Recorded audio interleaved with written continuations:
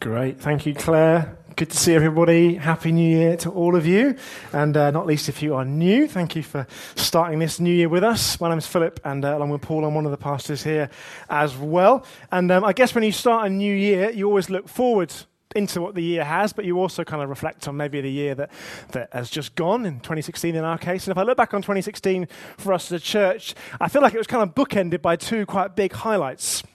And the second, last highlight, the one that we, at the end of the year, was, of course, our carol service, which was the last time which we met together, which I thought was just a wonderful, wonderful time. If you were here with us, I hope you agree. It was just a superb carol service, so enjoyable. It's great to have 210 adults and kids with us, celebrating Christ at Christmas and singing carols, and lots of our friends and colleagues and guests are with us. It was a really, really good time. And if you were with us, it probably wouldn't have escaped your notice that a lot of time and effort and skill went into putting on a service like that. So I'd love us to thank the various people who would be the choir, the band, the AV team, the decorations team, the welcome team, the cafe team, the kids team, those who hosted, those who prayed during the service, all of which was held together and masterminded by the wonderful Carly Best. So can we show our applause and thanks to those people?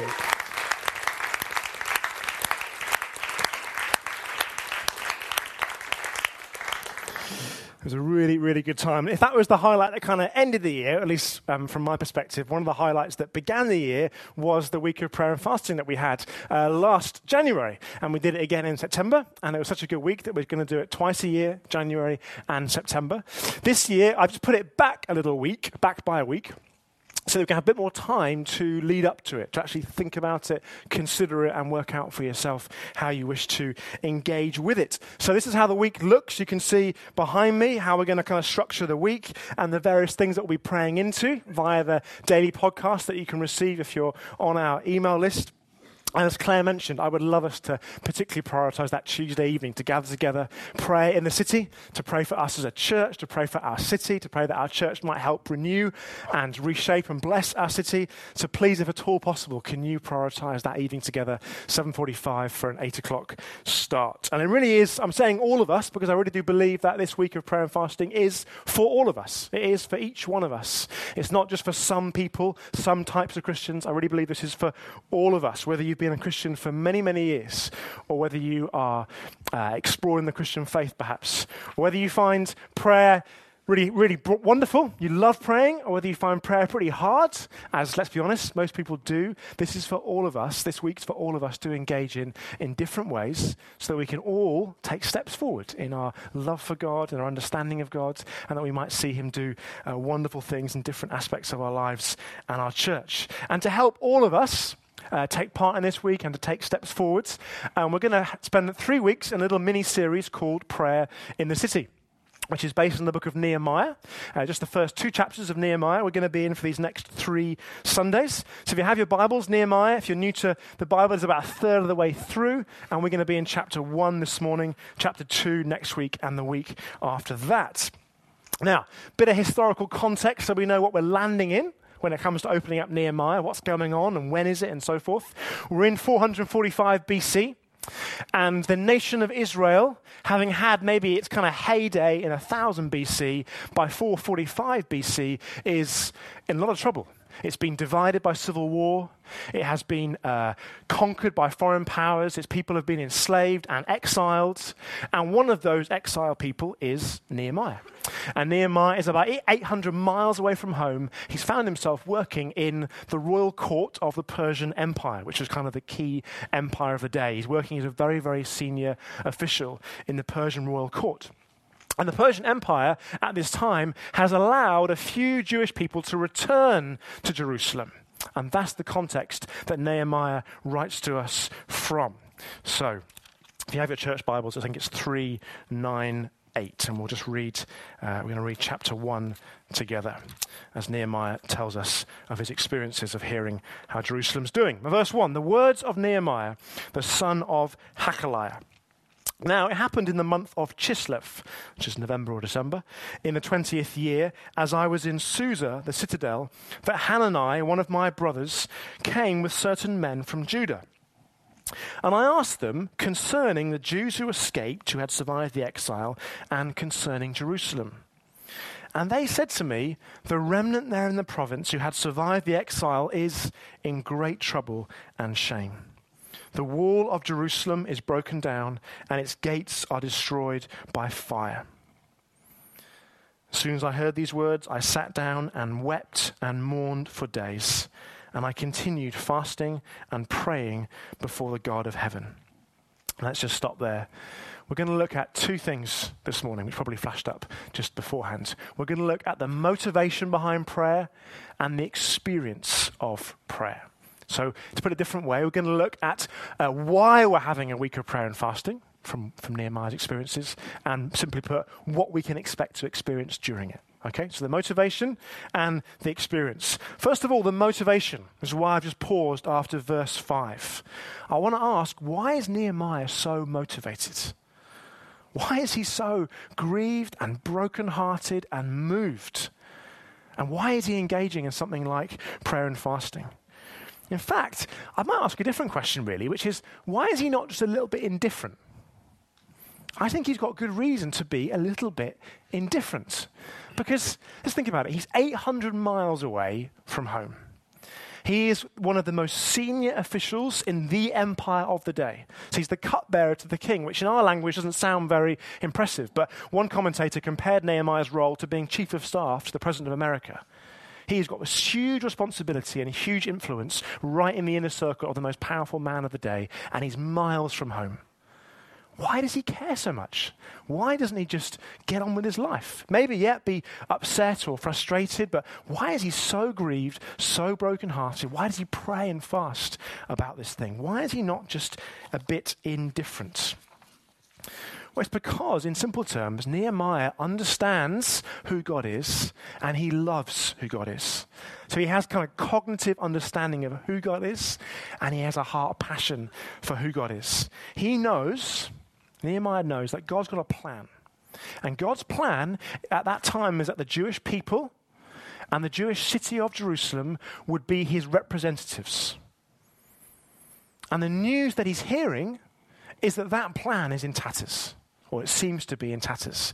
And that breaks his heart.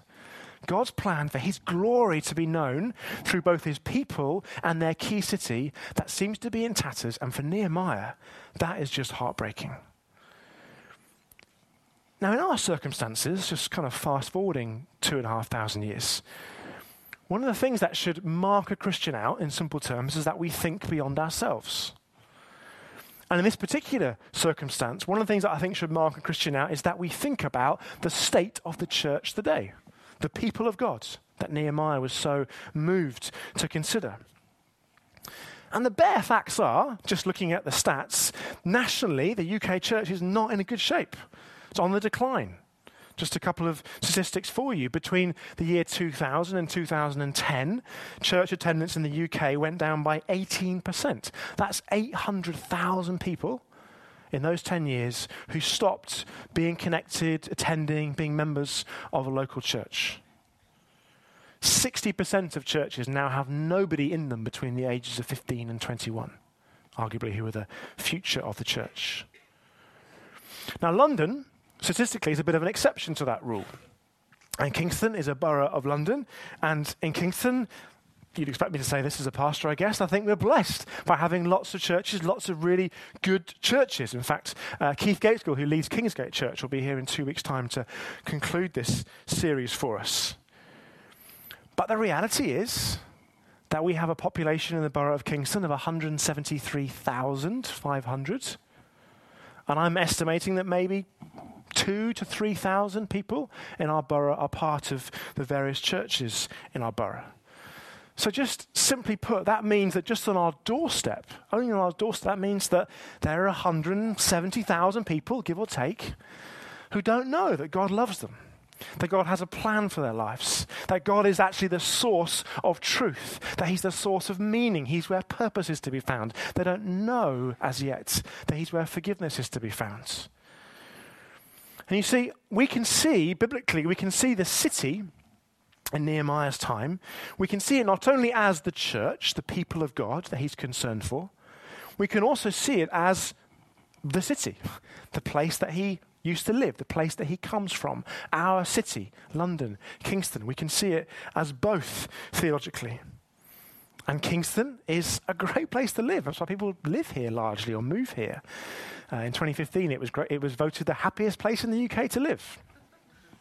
I'm reliably informed. But that doesn't tell the whole story, does it? It doesn't tell the whole story. It's a wonderful place to live. The city gates are not burnt and broken down like Nehemiah's Jerusalem is.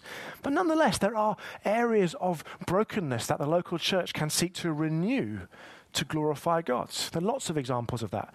One of the things that marks our borough out particularly is that we have an aging population. And with that aging population is coming increasing loneliness and isolation. That's one of the things that we've been talking about a lot in recent prayer meetings. We've been praying into it, I think really sensing God perhaps stirring us to target some of our energy and resources and love in towards blessing and honouring and bringing dignity and friendship and love towards an increasingly elderly and isolated population. In fact, when James Berry, who's our local MP, was with us before Christmas, he, unprompted by me, he mentioned that as the kind of key thing which he kind of prioritises some of his time for. So just as an aside, one of the things that we'll be doing in few weeks' time, on the 5th of February, which is our second week at the Rose Theatre, Emma Cornwall is going to gather anybody who's interested at all after the service just to discuss, learn, share ideas about what it might mean for our church to be a blessing to the elderly population of our borough. Emma's an OT and has lots of experience of working with the elderly, and I know she'd love anybody at all who's interested to grab a tea or coffee at the wonderful Rose in the cafe after the service, sit down with her and just share ideas, chat, pray as to what would it mean for this local church to bring some sense of renewal to that aspect of brokenness within our city, within Kingston. Emma would love to see you there, 5th of February. So you see, over and above everything else, Nehemiah just loved God. He just loved God. And if you love somebody, then you want them to be loved by others, don't you? That kind of makes sense. He wanted the glory of God to be known. And he loved God's people. And he knew that strong walls in Jerusalem, which we can take to mean in our context, strong, vibrant churches, that's good for the people of God. And he also knew a key Old Testament theme, that when the people of God are blessed, other people groups, nations, cities are blessed also. So, questions for us as we start 2017. If you're a Christian this morning, do I live with any sense of concern for the church broadly, for the national church, for the churches of our borough? Are you grieved at all for the brokenness that we do see? Like Kingston London, for all of its vibrancy and creativity and beauty, does have enormous pockets of brokenness and pain. Does that concern you at all? Or, like me occasionally, do you occasionally feel a bit indifferent sometimes? Does indifference also pop up when we talk about some of these things? I remember a few years ago I went on holiday with my grandfather. We went on holiday to Cuba on a fishing holiday. Or at least he fished, and I was there as like a sort of chaperone, come tourist, come sunbather, basically. And we had a wonderful time, really special holiday. And on the way home, we came from Cuba via Madrid to catch a connection flight. And we were walking through the airport to catch our connection flight, talking about what a wonderful holiday it was. And we approached the departure lounge and the check-in desk. And then my grandfather started to do this. And then muttered the immortal words, "I've lost my passport."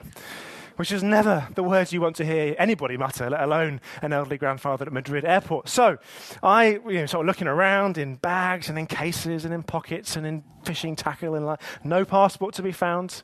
I then retraced our steps through Madrid airport thinking maybe I'll find it on the floor or something. Has anyone handed it in? Nothing comes.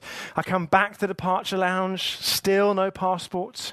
By this time people are starting to board the flights. Speaking to the airport staff are very helpful, but nothing they can really do. I'm thinking, oh man, we're going to be stuck in Madrid for who knows how long trying to sort a new passport out.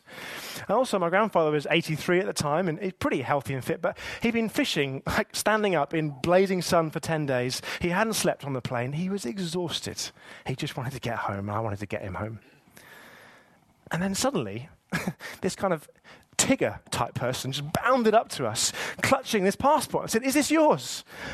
And I looked in it, and sure enough, there's my grandfather's passport. And apparently this guy had found it outside a restaurant on the way through the airport and had been determined to try and reunite this passport with its owner. Amazing. And he'd gone through departure lounge after departure lounge after departure lounge, trying to find, I suppose, an elderly bloke who vaguely resembled my grandfather, until he found us. I remember saying to him, "Mate, you are a hero. Thank you so much." And I was so grateful, obviously, and I was also quite moved, because it kind of struck me thinking about it. He had every reason to be a bit indifferent towards us. He didn't know us at all. He wasn't even from the same nation. There was no patriotic fervour that was driving what he was doing. He didn't know that my grandfather was exhausted and needed to get home. He could have just ignored the passport. He could have picked it up and just handed it in. I mean, that would have been reasonable, wouldn't it? I think we'd all say. But he chose to do something. He chose to go towards the problem and engage with it. And his total lack of indifference towards us transformed our circumstances. What's my point? When it comes to doing something, not least through prayer and fasting, about the church, about other people, about my city, I'm not always like the guy with the passport. I'm not always like Nehemiah. I experience indifference rather than driving motivation that these two men seem to experience. I let busyness and comfort, which strike me as being probably the two principal challenges of South West London life. I let busyness and comfort and food dull my appetite for the thing, and loads of other things. I let them dull my appetite for the thing that matters most, which is surely the glory of God being known in your life, your church's life, and your community's life. So what do? What do you do if you ever experience that kind of indifference, particularly when it comes to praying for these things? Shrug our shoulders, say, "Oh, well, God's in control." Or maybe you're more likely to go to the other end of the spectrum and say, "Oh gosh, I feel a bit guilty now. I guess I should do something, do some praying, maybe do some fasting. That might persuade or even impress God and might make me feel a bit better as well." See, 500 years after Nehemiah, somebody else was also greatly moved by the state of Jerusalem. Luke chapter 19 and verse 41. Tells us that a week before his crucifixion, Jesus Christ looked out across the same city of Jerusalem and wept. And he wept because he knew that many would reject him. But he didn't just weep out of sorrow. He also wept for Jerusalem out of passion, out of a total lack of indifference. He wept because he could not be indifferent about the glory of God. He could not be indifferent about the people of Jerusalem, and he could not be indifferent about the people of Kingston and London in 2016. Jesus Christ wept out of a total lack of indifference, out of enormous passion. If you ever feel indifference, as I have to confess, I occasionally often do when it comes to prayer, when it comes to fasting, when it comes to other people, the church, the city, the answer, as it is with, I believe, everything, is to go to the gospel. You go to Jesus. In fact, go to Luke 19, verse 41. And let his love for you melt any indifference you feel. Let Jesus' total lack of indifference for people and cities and churches, that, I promise you, that will melt any indifference that you feel. That's the answer. The gospel is always the answer. Listen, Nehemiah loved his people enough to eventually leave the royal court behind. Jesus Christ loved all people so much, he left the splendor of heaven behind. Nehemiah wept and he risked his life for Jerusalem. Jesus wept and he gave his life for Jerusalem and all people. It's the gospel that melts our hearts. It's Jesus' lack of indifference that helps us to begin to find motivation, to find all that we need to engage in things like prayer and fasting for ourselves, our families, our churches, and our cities. It's always Jesus, the one who loves the glory of God more than we do, the one who loves us, the one who loves all peoples and all cities. So that's the motivation for engaging in something like prayer and fasting. What can we expect to experience during it? And in a second, I'll carry on reading the rest of the chapter, and we'll see what Nehemiah experienced during prayer and fasting. Because I think the prayer that he prays is at the end of his experiences, so we can see what happened to him. But before we see what happened to Nehemiah, I'd love to invite Nandi and Ebiera Bolu up to join me. And Nandi and Ebiera are known to many of us. They're members here at the church. And they've been a bit of inspiration to me, whether they know it or not, for many reasons. And I wanted to ask them just to share something of their experiences of prayer and fasting, particularly in the church last year. And then I'll look at Nehemiah's experiences as well. Okay, thanks, Philip. Ebiera and I both pray and fast regularly, although we have different routines for fasting. I'll talk about my experience first and pass over to her. I do pray regularly, but I find adding fasting to my prayer adds a different dimension to it. I get obviously spiritual benefits and physical benefits, obviously alongside answered prayers. In terms of my fasting routine, I usually do skip a couple of meals or go for several days. But before I actually fast, I always try and hear from God as to how long to fast, which is very important. Now, in terms of the spiritual benefits, I think the first for me is I just feel closer to God. There's this closeness I feel when I'm fasting. And experiences of my daily devotional prayer or just thinking about Him or worshiping, and I feel less distracted. I'm usually very busy at work, but I feel less distracted during the time of prayer and fasting. I find that very helpful. I think secondly, I usually take prayer and fasting as a time to grow in my spiritual life, and I always feel a sense of increased faith. So when I'm praying, I just feel there's an increase. There's a sense of this is going to happen. There's that increase in faith, and that tends to build on each fast I do. So it's a time for growth for me spiritually. Thirdly, it's also a time I use to clarify key prayer points and my priorities in life. It's because I really sit down and really think about what are the key things I need to be praying for. What am I desperate for? What have I come to the end of my personal strength in that I need God's help with? And that's when I pray, and I pray with a lot of faith when I'm fasting. In terms of physical benefits, honestly, fasting makes you sleep better. I don't know if you've experienced that, but when you fast, you sleep very well, and I really enjoy that. I'm just going to talk very quickly about two experiences. In January 2016, when we did our first fast in the church, I prayed for one of our key prayer points was financial breakthrough. I definitely knew there was no way we could get that breakthrough with our strength. I knew that. I planned everything in my head. It wasn't going to happen. So I said, God, I'm going to pray about this, and I believe we're going to do something about it. I prayed for it intensely during the fast, and several weeks after the fast as well. And this year, God has been very faithful to us in terms of He did a breakthrough for us, which both of us didn't even expect. It was incredible. So that was one answered prayer. In September as well, when we did our fast as well, there's been a decision on my heart that I've been praying for years. And I said, God, this time I'm not planning again. I'm just going to hand it over to you. And I prayed about it intensely during the fast, after the fast, and sort of early December. God just laid on my heart on exactly what to do. So that was very helpful. And finally, to summarize, my personal principle in fasting is not a way of getting things from God. Rather, for me, it's a way of yielding and just surrendering issues and just say, God, I can't do it. I'm desperate. Fix it. So I would like to encourage you, if you're thinking about fasting, before you fast, pray to God and ask God, how long should I fast for? What should I fast about? And be prepared to be challenged. That's the reality. God is going to challenge you. So that's me. I'll pass on to Ebiera now. Okay, thank you. I've had very good experiences as well, praying and fasting. I don't fast as long as he does. I skip one meal. So if you're like me, it's fine.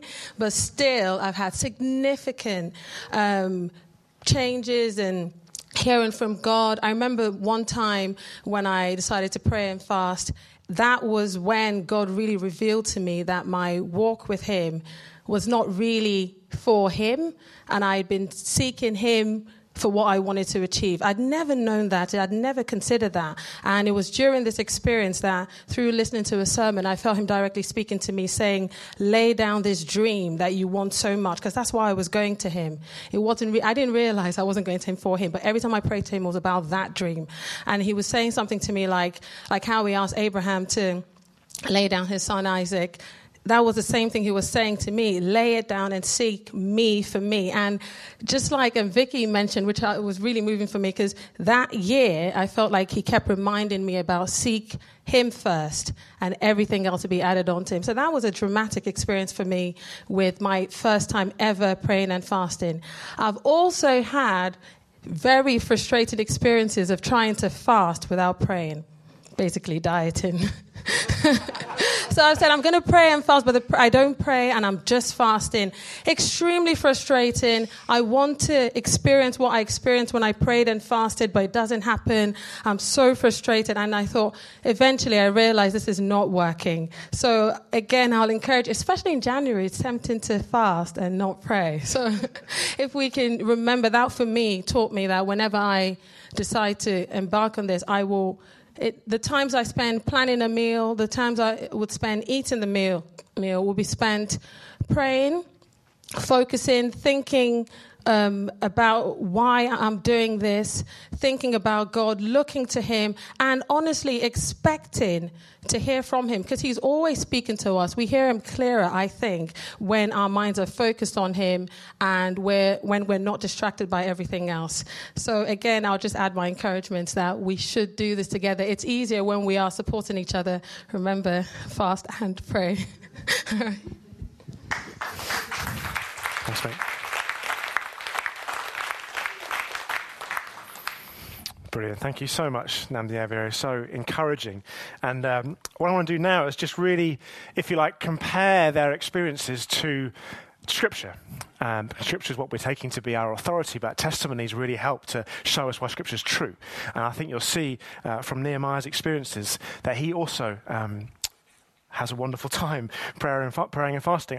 I'm speculating, I think with reasonable evidence from verses 4 and 5, that this prayer that he prays in verse 5 to 11 seems to be at the end of his time. And therefore I think we can glean from this prayer, we can see what he's experienced from the time of prayer and fasting that he's been going through. By the way, if fasting gives you questions, because it is a bit of an odd thing in our culture, we know about it in terms of dieting, or maybe that other faiths might do it, but if it gives you questions, we've produced a handout which you'll get in hard copy next Sunday, and you can look on the website all through this week under the blog section, and it'll come through in the email as well. That answers, I think, lots of frequently asked questions about the practicalities and the whys and the wherefores of it. I hope it's helpful to you.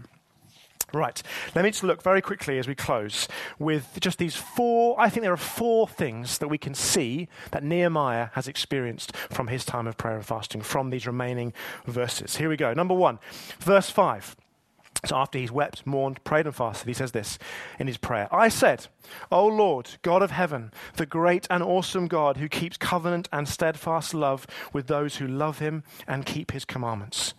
What's Nehemiah experienced? Clearly, he's had the experience of being brought to a place of praise and worship. He's seen something of the awesomeness of God. He's seen something of the majesty of God. And it means that he concludes his time of prayer and fasting by saying, God of heaven, you are awesome. You are majestic. That's one of the wonderful experiences that you can expect to have when you engage in this. You will see something of the magnificence of God. And we have our gaze lifted, our perspective lifted, and we're brought to a place of worship and praise. Experience number 2 that Nehemiah has, verses 6 and 7, he continues saying, he's praying to God, let your ear be attentive and your eyes open to hear the prayer of your servant that I now pray before you day and night for the people of Israel and your servants. Here's the key bit. Confessing the sins of the people of Israel, which we have sinned against you. Even I and my father's house have sinned. We have acted very corruptly against you and have not kept the commandments, the statutes, and the rules that you commanded your servant Moses. What has clearly happened to Nehemiah during his prayer and fasting? What's he experienced? He's experienced the reality of being aware of his sin and coming to repentance.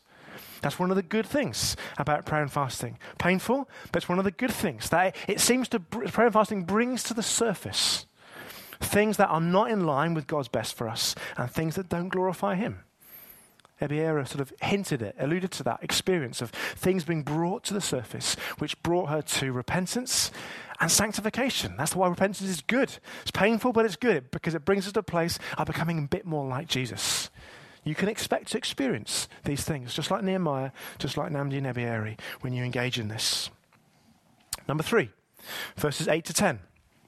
He now starts to talk to God again, and then he quotes God. So Nehemiah says, "Remember the words that you commanded your servant Moses, saying," and Nehemiah now quotes God, quotes earlier scripture, "If you are unfaithful, I will scatter you among the peoples.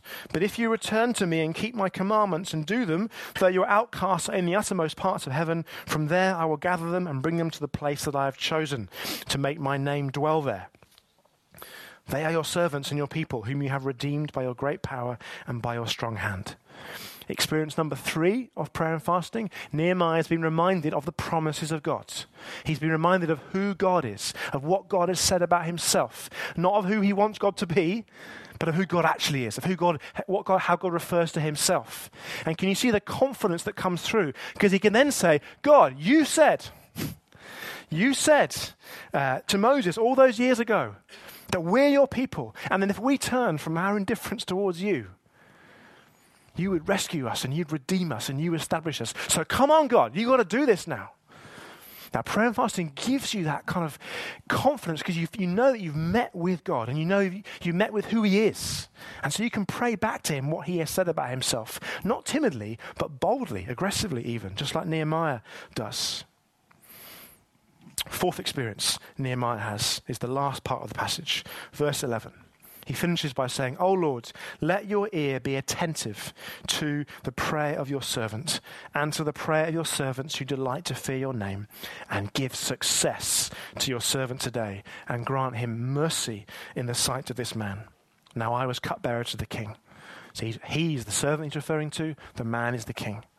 And what he's going to do is go into the court of the king and say, "Can I go back to my city and start to repair it?" So what's the 4th experience he's had? Very similar to Namdi. He's had the experience of gaining clarity and faith and boldness for a decision. And he can make it in faith, and he can make it with boldness, and he can make it with clarity because he's received wisdom from God and faith to take a risk to go and bless his city. And I think Namdi alluded to having similar experiences. He had the faith and the wisdom to say, "This is what we're going to do. God, come with me." God gives us the dignity of using our minds to make decisions. So he's probably not going to write on the wall what we do. Did that once in Scripture as far as I can make out. I don't expect it to happen again. He gives us the dignity of making decisions. But his plan is that we come to him to gain faith and wisdom and clarity for it so we can then take steps of faith to lead our family, to bless our community, to bless our church, and so on and so forth. So whichever way you engage in something like prayer and fasting, you can expect to experience these things. Praise and worship, encountering God for who he is, as Nehemiah does at the beginning. Repentance, being brought to a place where we realize the areas in our life that are not in line with God's best for us. Knowing the promises of God and praying them back to him with passion. And finally, knowing the faith and the wisdom to take actions, to make decisions. And also to receive answers for prayer, as Namdi alluded to, and as Nehemiah experienced, as Paul will open up for us next week. Nehemiah got answers to his prayer after his time of prayer and fasting. So, how are we going to respond in the time we have? One of the band come and join me. We've got good time to worship, which is the way we do things on a Sunday when the kids are with us. We've got good time again to come back into worship. And I would love us to respond, I think, in a couple of particular ways. One is to worship. To worship Jesus Christ for his total lack of indifference towards us. Worship him for his total love and commitment that he's demonstrated towards us and every person and city on earth. And as we worship, it might be that God begins to stir things on our heart as he was doing before, and you can come and bring those through the microphone, and Paul will lead us in communion as an additional way of worshiping and remembering Christ. That's a big part of what we're going to do now. Because nothing in prayer and fasting is going to impress God anymore. Jesus has done that, and we're going to worship him for it. And also, I'd love you to consider, what does it look like for you to engage in this week? I've deliberately set it back a week. So you've got a week, not just today, you've got a week to consider, to pray, to ponder, to ask questions, to share ideas within the community. The image of the week will appear again behind me here, and you can think, when is a good time for you to prioritize prayer? Where? What does it look like in the workplace? Or at home when you've got a few precious moments when the kids are down for sleep? What does it mean to prioritize the when, the where, and the with who? Who do you enjoy praying with? I love praying with people. I find praying on my own the hardest type of praying. Others of you might be different. And what might fasting look like for you? Yes, it is an odd thing for our culture, bar dieting. Jesus commanded us to do it because he knew it has a special way of drawing us closer to him in relationship. Not to make him love us anymore. He's clearly shown that on the cross. But it does draw us to him in the results of the cross, which is a relationship of him. What would fasting look like for you? Maybe the first time. Or maybe in a deeper way from previous times. I think as Namdi Nevieri experienced, and as Nehemiah experienced, and as many others have experienced, you won't regret it. You'll meet God in some wonderful ways. And I believe you, your family, this church, and our community could look different as a result. Let's stand, and we're going to worship and respond together. Lord Jesus, we thank you that first and foremost, the only reason we can even consider engaging in something like this is because of your total lack of indifference towards us. You wept over Jerusalem. You wept over mankind. Such was your desire to bring us to God. And we thank you for it. We worship you for it. And we ask you to speak to us individually in these moments, to speak to us corporately in these moments, that we might know your heart and your plans and your purposes for our lives, for this church, that you might do good things in the life of this church in these next 2-3 weeks, that you might lead us on as we sang beforehand, and that our church might be a force for the renewal and the blessing of our city. We pray these things in your beautiful name, Jesus. Amen.